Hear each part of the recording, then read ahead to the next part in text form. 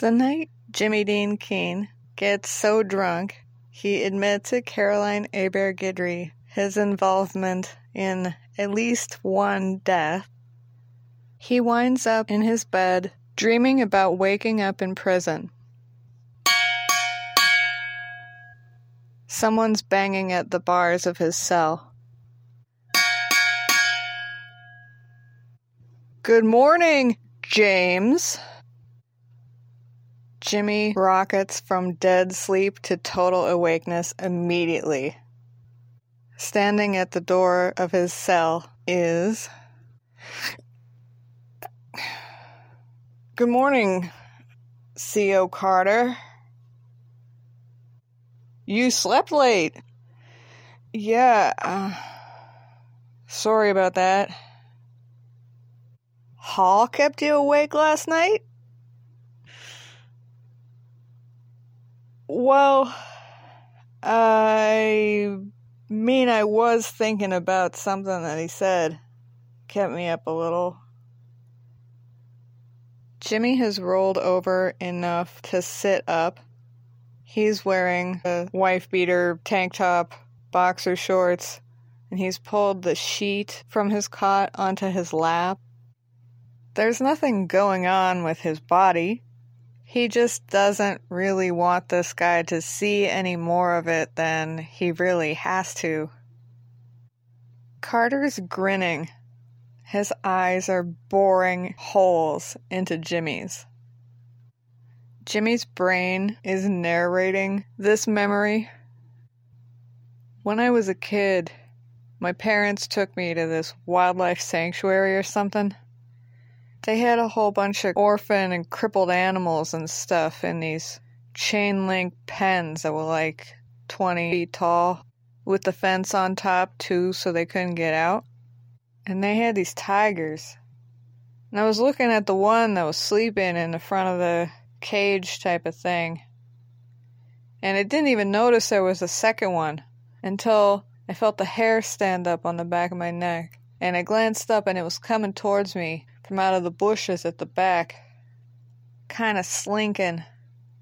It was looking right at me. It had its eyes just locked on.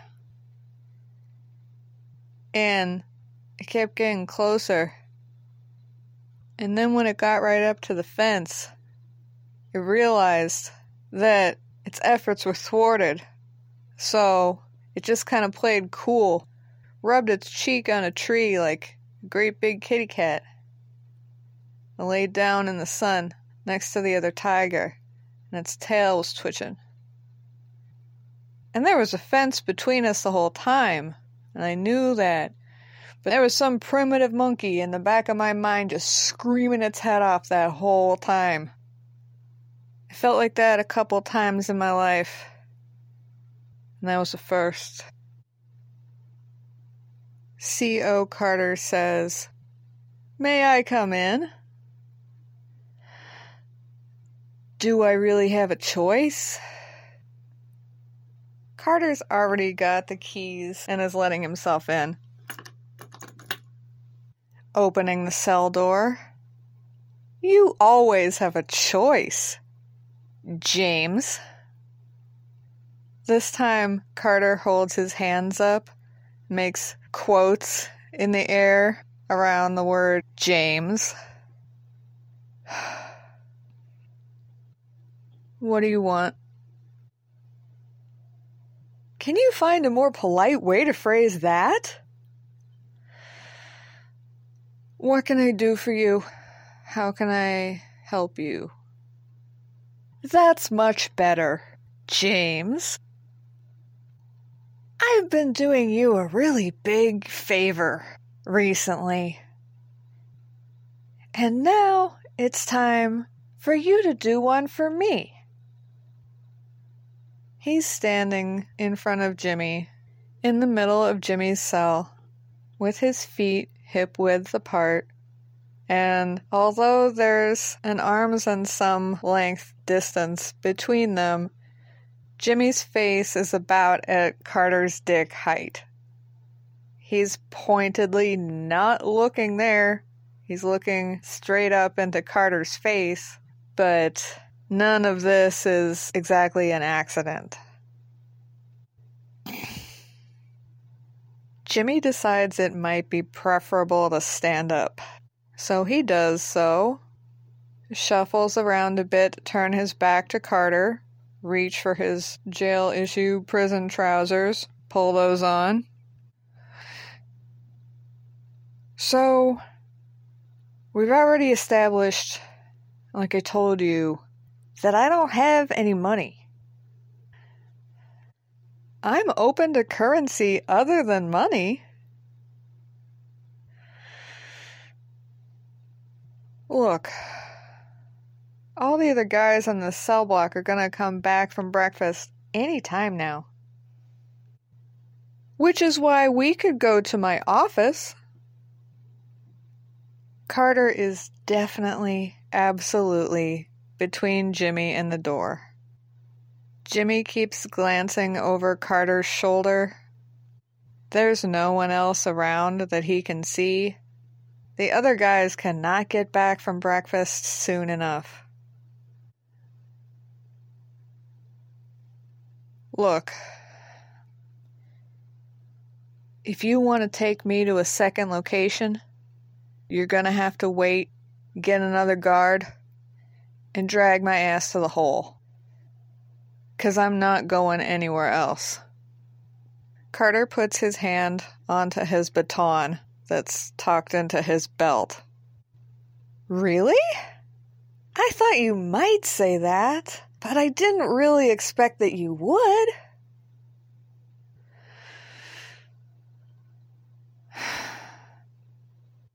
Then Jimmy sees movement out on the cell block in the corridor. It's a large-figured person with a kind of shuffly gait, and as this man draws closer, Jimmy recognizes him. It's Larry Hall. Larry Hall sees Carter there, between Jimmy and the door.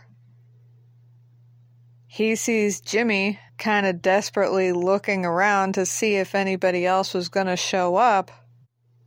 And he's a lot of things, but he's not a dumb man. Hi, Jimmy! Jimmy realizes he's never been more grateful and happy to see Larry Hall in his life.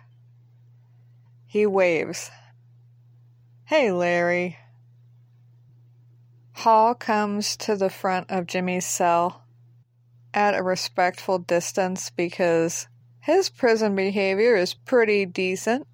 He's aware of the rules, but he's cutting eyes at Carter, and it is not a pleasant or friendly expression. Jimmy has the uncomfortable realization that they're on the same team. He wakes up. For a minute, he doesn't know where he is at all. His body had involuntarily thrashed one big time. He's kind of swaddled in his comforter, and he realizes there's someone else in the bed with him, which unsettles him at first. He doesn't know who this is, whether or not they're alive. But then he realizes it's Cole Bowden, who's only sleeping, not dead. He's curled on his side, gently breathing, totally unaware and unbothered by Jimmy's nightmare. He's fully dressed, wearing a t-shirt, jogger sweatpants. So is Jimmy. He knows that there wasn't anything weird going on that he didn't remember. He doesn't remember most of the evening, but he does know that Cole had just helped him to bed and stayed with him so he didn't need to be alone. He smiles, and then he tries to get up a little bit, realizes he's still completely hammered, and falls back down into the bed.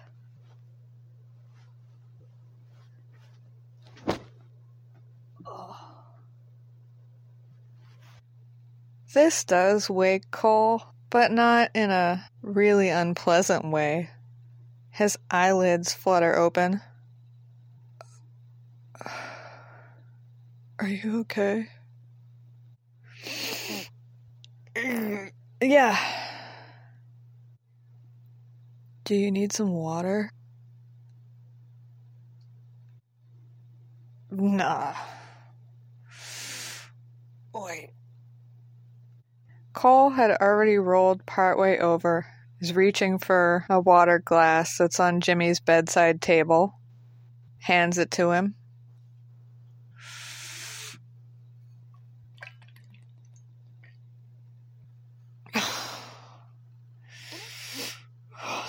Thanks, man. Yeah, that's good. Good idea. Yeah, you should drink some more.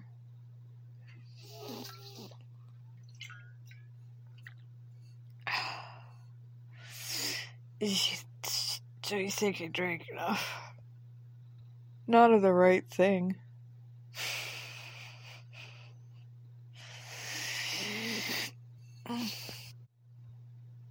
Jimmy has a vague recollection of feeling oversized emotions before he passed out. He can't really put it into further context. But he does remember something. Where's Caroline? I'm not sure. What? I mean, she either went home or she fell asleep on the couch. Oh, right, yeah. Oh, that makes sense. Look, man, can you do me a favor? He rubs his eyes. But he's not talking to C.O. Carter. Sure, name it. Can you go check on her or something? Yeah, I'll do that in a minute. Alright, cool. Yeah, thank you. Cole gets himself together, gets awake and with it enough that he can get out of bed. He heads for the bedroom door. Anything you'd like me to tell her? Yeah, tell her to come get in bed with us if she wants to. Yeah, I'm sure she's gonna go for that. Jimmy smiles, but kinda sadly. Cole has paused and is looking at him. He decides to tell Jimmy, because you were really drunk and you were upset and she was worried about you.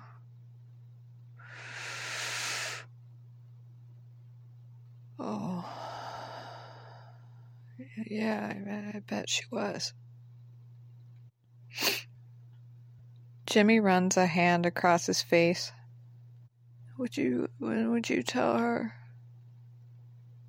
Thank you. She's welcome to stay the night and tomorrow too if she wants. I just hope that she's okay. She doesn't need a blanket or anything. It is more comfortable in the bed, and if she wanted to sleep in the bed, then I would go downstairs and I would sleep on the couch. Cole smiles at him, touched. I'm sure she's not gonna make you do that, but yeah, of course. I'll go tell her. You hang out, though. Don't try to stand up. I guess unless you have to go to the bathroom. Yeah, it's fine. You'll hear a thump, me rolling onto the floor, and an army crawl. Okay. So Cole does open the door, go out to the hallway, go downstairs and check on Caroline. But Jimmy doesn't need to get up. And he just stays laying in the bed, flat on his back, staring up at the ceiling in the dark.